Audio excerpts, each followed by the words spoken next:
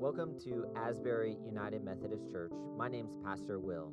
Thanks for joining our podcast. This is where you'll be able to find all of our sermons, as well as special devotionals and interviews. We hope these messages inspire hope and bring support as you grow on your journey of faith. If you have any questions, or if you want further conversation, or if you simply like what you hear, connect with Asbury through our Facebook page or by checking our website at asburymaitland.org.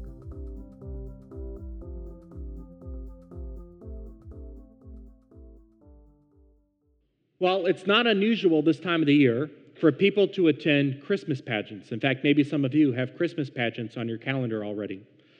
Well, it reminds me of this children's Sunday school class that was hosting a Christmas pageant for the entire church. And one of the scenes of the pageant involved the story of Mary and Joseph arriving at the inn. Remember, the way the story is usually told is Mary and Joseph arrive at the inn only to find out that there's no more room, forcing them to go to the place where the animals are. Well, there was this little guy in the Sunday school class at the church. He was maybe 7, 8 years old, and he desperately wanted to play the role of Joseph. He dreamt about being Joseph, having that lead role, being in front of the congregation playing Joseph. But when the parts were given out, he found out that not only did he not get the part of Joseph like he wanted, but to make matters worse and add insult to injury, a boy whom he did not like, with whom he did not get along. Us adults, we never have that problem. Sometimes kids do, right? Clearly, I'm being sarcastic. But a boy with whom he did not get along was given the part of Joseph, and this young man was assigned to be the innkeeper. So all during the rehearsals, he thought about what he might do to get back at his rival. A very Christian thing, right? Well, finally, it was the night of the big performance. The congregation was packed. There were moms, there were dads, there were brothers, there were sisters, there were aunts, there were uncles, there were grandmas and grandpas and cousins and second cousins and third cousins once removed. You name it, everybody was there. Mary and Joseph come walking across the stage. They get to the inn. They knock on the door. The innkeeper answers the door, and in a gruff voice he asks, "What do you want?" And Joseph timidly says, "Well, we need a room. My fiancée is obviously pregnant, and we need a room for tonight." Well, with that, the innkeeper flung the door wide open, and he said, "Great, wonderful, I have lots of rooms. I'll give you the best room in the house." There was this awkward pause. But then the kid playing Joseph didn't miss a beat. He took one look inside the inn, he scanned his head, he turned to Mary and he said, "Forget this dump, Mary, we're going to the barn."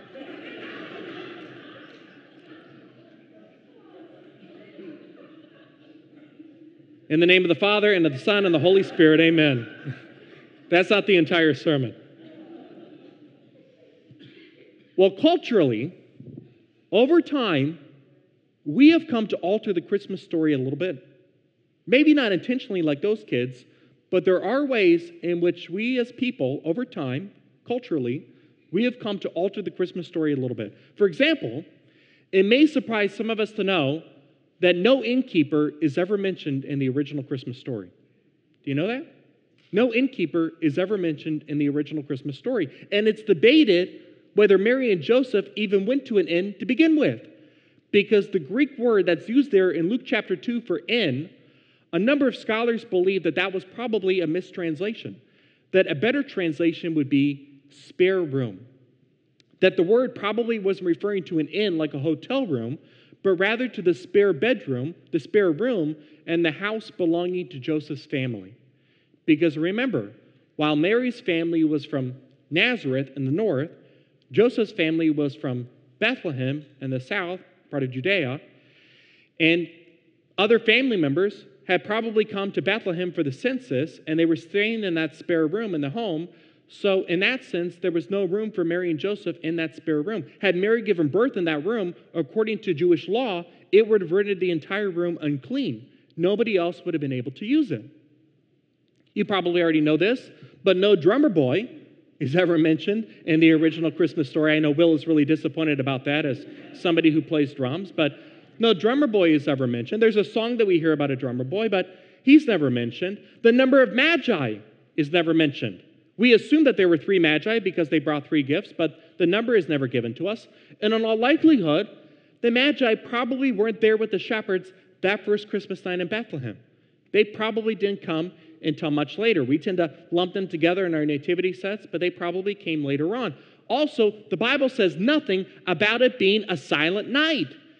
There's a carol that we sing, and I love that carol. Don't get me wrong, we're going to sing that carol on Christmas Eve during our candlelight services, but it probably wasn't a silent night. Those of us who have had babies know that babies are hardly ever silent. My point is, there are all kinds of ways where as a culture, we have come to alter the Christmas story a little bit. And so, folks, as we find ourselves in the season of Advent, this season of preparation that brings us into Christmas, what we're going to be doing as a congregation over the course of this season is we're going to be looking at the Christmas story more carefully, with more attention to every detail. And we're going to be doing this through a sermon series that we're calling The Characters of Christmas. The Characters of Christmas.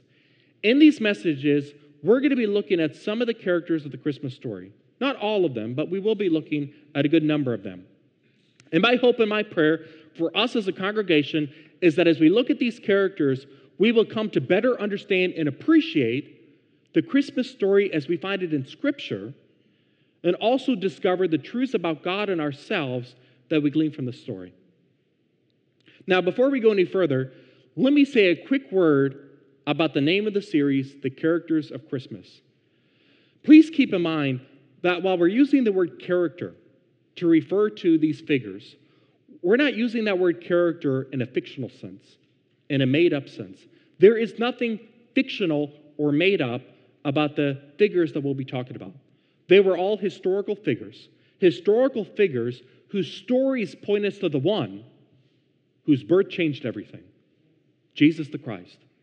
And in fact, Jesus is the character, the figure, with whom we're going to end this series on Christmas Eve night, December 24th, as we gather in the sanctuary for our candlelight services. And I certainly hope you'll make time to join us for one of those 2 services on Christmas Eve. If you're going to be out of town, you can also join us on the internet. And so, as we dive into this new sermon series for Advent, we're going to begin with our first 2 characters, Elizabeth and Zechariah. Can you say these names with me? Elizabeth and Zechariah. Their story is found in the Gospel of Luke. Actually, their story is exclusive to the Gospel of Luke. It is only told in the Gospel of Luke. Luke chapter 1. And so I invite you to listen carefully to these words. It's kind of a big passage. It begins in Luke 1, starting in verse 5, going all the way to verse 25. When Herod was king of Judea, and by the way, this is something that Luke does throughout his writing. He always situates the story of Jesus in human history, and the way that he does this is by naming historical persons that we read about not just in the gospel, but also outside of the gospels, because Herod was certainly a well-known figure in history. It says, when Herod was king of Judea, there was a Jewish priest named Zechariah. He was a member of the priestly order of Abijah, and his wife Elizabeth was also from the priestly line of Aaron. Zechariah and Elizabeth were righteous in God's eyes, careful to obey all of the Lord's commandments and regulations. They had no children because Elizabeth was unable to conceive, and they were both very old. One day, Zechariah was serving God in the temple, for his order was on duty that week. As was the custom of the priest, he was chosen by lot to enter the sanctuary of the Lord and burn incense. While the incense was being burned, a great crowd stood outside praying. So just imagine the story unfolding. He's inside the sanctuary burning this incense, and this great crowd is standing outside praying. While Zechariah was in the sanctuary, an angel of the Lord appeared to him. Standing to the right of the incense altar, Zechariah was shaken and overwhelmed with fear when he saw him. But the angel said, "Don't be afraid, Zechariah. God has heard your prayer. Your wife Elizabeth will give you a son, and you are to name him John. You will have great joy and gladness, and many will rejoice at his birth. For he will be great in the eyes of the Lord. He must never touch wine or other alcoholic drinks. He will be filled with the Holy Spirit even before his birth, and he will turn many Israelites to the Lord their God. He will be a man with the spirit and power of Elijah. He will prepare the people for the coming of the Lord. He will turn the hearts of the fathers to their children and he will cause those who are rebellious to accept the wisdom of the godly. Zechariah said to the angel, "How can I be sure this will happen? I'm an old man now, and my wife is also well along in years." Imagine how Elizabeth felt about that comment. Then the angel said, "I'm Gabriel. I stand in the very presence of God. It was he who sent me to bring you this good news. But now, since you didn't believe what I said, you will be silent, unable to speak until the child is born, for my words will certainly be fulfilled at the proper time." Meanwhile, the people were waiting for Zechariah to come out of the sanctuary, wondering why he was taking so long. When he finally did come out, he couldn't speak to them. Then they realized from his gestures and his silence that he must have seen a vision in the sanctuary. When Zechariah's week of service in the temple was over, he returned home. Soon afterward, his wife Elizabeth became pregnant and went into seclusion for 5 months. "How kind the Lord is," she exclaimed. "He has taken away my disgrace of having no children." This is the word of God for the people of God, to which we all say together, "Thanks be to God." Let me ask you a question. You ever longed for a miracle before? You ever longed for a miracle? Well, as the Christmas story begins, we find the Israelites, the people of God, desperately longing for a miracle. You see, at the time that God sent the angel Gabriel from heaven to Zechariah, it had been more than 400 years since God had last spoken to his people. More than 400 years since God had last spoken to his people. 4 centuries of nothing but apparent silence on the part of God. And so to the Israelites, God's people, it seemed as if heaven's doors were shut. In fact, before this encounter that Gabriel has with Zechariah, the very last word that God officially spoke to the people of Israel came through the prophet Malachi in the Old Testament. And so check out these words from Malachi chapter 4, verses 5 and 6. As God speaks to his people through the prophet, these are the very last words of the Old Testament. Malachi 4, verses 5 and 6. "Look, I am sending you, the prophet Elijah, before the great and dreadful day of the Lord arrives. His preaching will turn the hearts of fathers to their children, and the hearts of children to their fathers. Otherwise, I will come and strike the land with a curse." This was the last recorded message from God, spoken around 430 BC. And to the Israelites, it didn't seem as if this message was ever going to be fulfilled. You see, what had happened after God spoke these words through the prophet is that things didn't suddenly get better for the people of God. If anything, things got worse. Israel had been shaken by revolution and war. The vast majority of God's people had been scattered among conquering nations.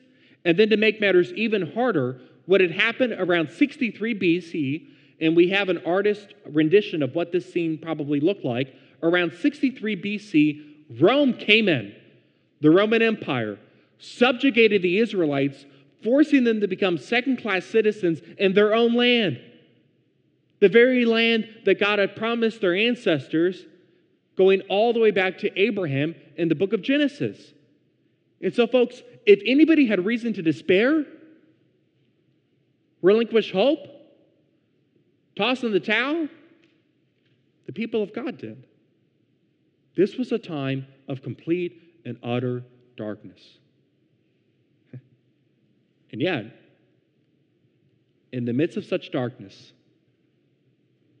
God was up to something, wasn't he? God was moving. God was working behind the scenes. You see, folks, an important truth that we glean from the Christmas story is this: God's silence does not equate with God's inactivity. God's silence does not equate with God's inactivity. Are there spiritually dry seasons that you and I go through where it's difficult to feel God, sense God, hear from God? Absolutely. There's no doubt about that. But that doesn't mean that God has forgotten about us. God never forgets his people. A few years ago, MIT, you ever heard of MIT before? One of the premier research schools in our country, Massachusetts Institute of Technology. Well, a few years ago, MIT did a study about how long famous people stay in the public memory. Anybody want to take a guess as to how long famous people, celebrities, stay in the public memory? The answer, they said, is between 5 and 30 years. 5 and 30 years. The researchers at MIT did a comprehensive analysis. They traced the fade out of songs, movies, sports stars, patents, and scientific publications. These researchers drew on data from sources including Billboard, Spotify, IMDb, Wikipedia, the U.S. Patent and Trademark Office, and the American Physical Society. After doing this research, the team designed mathematical models to calculate the rate of decline. They found, and I quote, it's up here on the screen, the universal decay of collective memory and attention concludes that people and things are kept alive through oral communication from about 5 to 30 years. The universal decay of collective memory and attention concludes that people and things are kept alive through oral communication from about 5 to 30 years. That's it. 5 to 30 years. We as human beings tend to be on the forgetful side. God isn't. God never forgets his people. In fact, it's fitting that the first person to whom God goes, the first person to whom God speaks through Gabriel after more than 400 years of silence is Zechariah. Why is that significant? Why is that fitting? Because Zechariah's name literally means the Lord has remembered. Don't you love that? And in this remembering, what does God do? God acts. God intervenes. God doesn't just act and intervene for the people of Israel in general, but God acts and intervenes for Elizabeth and Zechariah in particular. Because one thing that Luke tells us about this couple as the story opens up is that Elizabeth and Zechariah are struggling to have a baby. They struggle with infertility issues. Now, of course, infertility issues are painful for any couple wanting to have a baby. And over the years since I've been a pastor, I've had people disclose to me the pain that they've had, the pain that they've experienced when struggling with infertility. But infertility was especially painful 2,000 years ago in this culture because there was a theological assumption that people carried that if a couple could not get pregnant and have a baby, they must have done something wrong. People thought back then, well, they must have done something to have upset God, offend God, put God off. They must have committed some great sin. Otherwise, God wouldn't be punishing them by not allowing them to get pregnant. The gospel writer Luke wants us to stay far away from that kind of assumption. That's why he says these words about Elizabeth and Zechariah in verse 6. It says, Zechariah and Elizabeth were righteous in God's eyes, careful to obey all of the Lord's commandments and regulations. They were righteous in God's eyes, careful to obey all of the Lord's commandments and regulations. In other words, Luke wants us to understand that Elizabeth and Zechariah's struggle to have a child has nothing to do with them and everything to do with bad circumstances. Sometimes in life, bad things happen, don't they? And there's not necessarily a rhyme or a reason. That's why I really can't stand the cliche, everything happens for a reason. That's a cliche that's not rooted in the Bible. Sometimes things happen and there's not necessarily a reason. They just do. Here's what we hold on to in the midst of such distress. God has remembered us. God has remembered us. The same God who remembered his people Israel after more than 400 years of silence as they were being oppressed and subjugated by the Romans, the same God who remembered his servants Elizabeth and Zechariah and their struggle to have a baby, that same God, Almighty God, has remembered us too. He has remembered you and he has remembered me.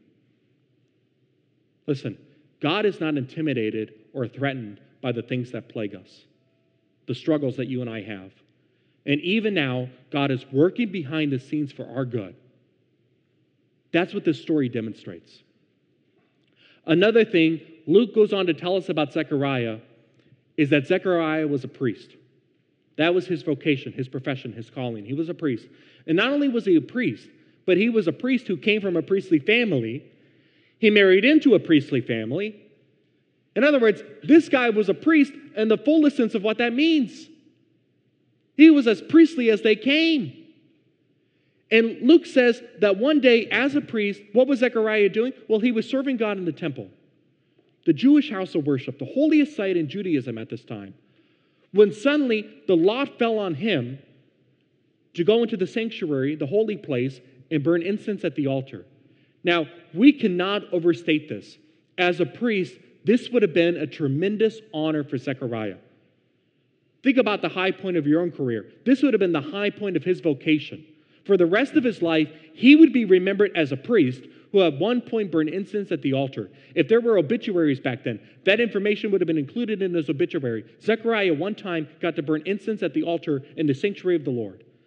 But what made all this even more sacred and special is that while he was burning the incense, what happened? This angel shows up to him. Now keep in mind, angels didn't just regularly show up to people. Sometimes as modern 21st century people, we read about angels in the Bible and it gives us the impression that angels were all over the place. Angelic encounters were rare back then. And how long had it been since God had last spoken to his people? 430 years? And the message that Zechariah receives from Gabriel is that his wife Elizabeth is going to get pregnant and give birth to a child. And this child is not going to be any ordinary child, any typical child.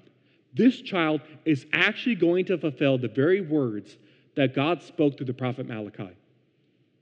Folks, listen once more to this passage from the Old Testament. Again, these are the closing words of the Old Testament, Malachi 4, verses 5 and 6.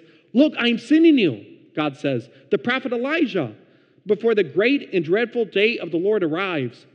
His preaching will turn the hearts of fathers to their children and the hearts of children to their fathers. Otherwise, I will come and strike the land with a curse. Now, I want us to compare these words from Malachi that God speaks in 430 BC to what God says through the angel Gabriel to Zechariah. Notice the similarities here. And he, that is the child promised to this couple, will turn many Israelites to the Lord their God. He will be a man with the spirit and power of who? Elijah. He will prepare the people for the coming of the Lord. He will turn the hearts of the fathers to their children, and he will cause those who are rebellious to accept the wisdom of the godly. Put simply, this child promised to Elizabeth and Zechariah fulfills Malachi's words. God keeps God's promises. God always keeps God's promises. God doesn't necessarily fill those promises according to our timetable, but God always keeps God's promises. Promises are important to keep, aren't they? Earlier this week, I was reading about this story. This was a story that ran actually a few years ago. News outlets reported on it.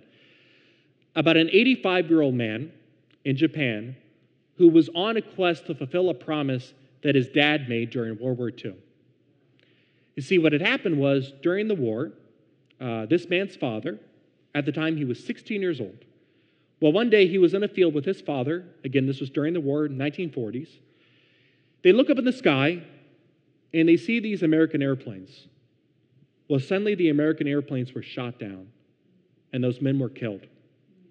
The United States government had no idea what had officially happened to these men, so they considered them missing in action, which means that their families in America never got closure.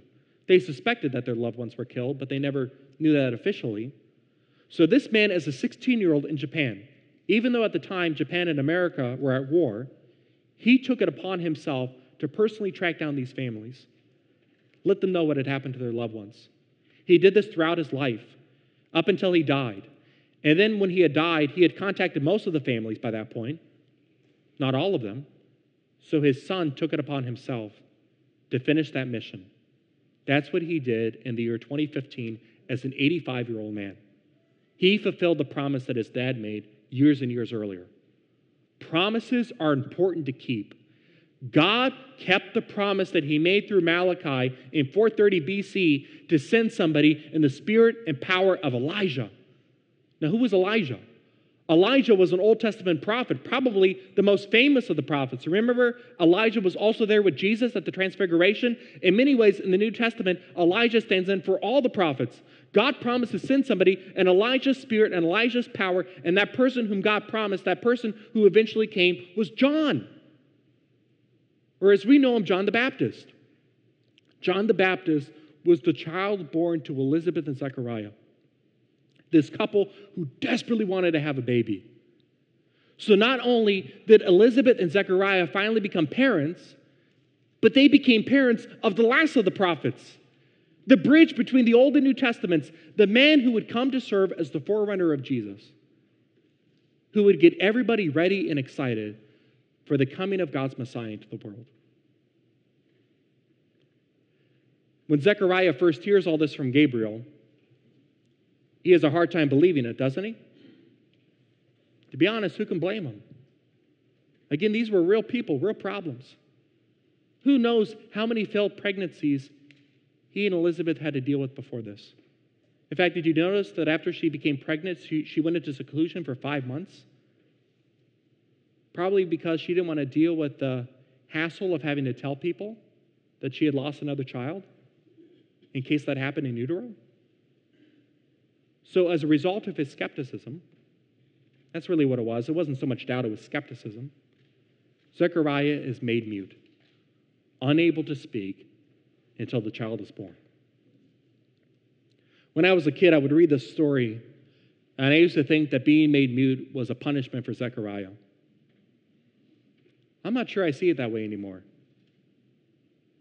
I tend to see it as a gift. Think about it with me. Now Zechariah can sit in silence, recognizing God's movement behind the scenes. Now he can develop during this season more faith, more trust, more confidence in God. Now he can really understand the power behind the words of Psalm 46:10. Be still and know that I am God. Zechariah can truly be still and know that God is God, that God works even in ways that we don't see. That's the message that we all need to hear this Advent season, that God is working even when it doesn't seem that way. Is life difficult? Is life challenging? Does life throw us curveballs? Absolutely. There's no getting around that. But just as God was up to something that first Christmas, after more than 400 years of silence, God is up to something today, in 2022. Just as God was breathing new life through the coming of Jesus into this world, God is breathing new life into our situations today. The same God who was committed to his people Israel, who was committed to his servants Elizabeth and Zechariah, that same God is committed to us too. And he invites us to wait with silent trust, believing that his purposes are still unfolding, even in ways that we may not see. In April of 1970,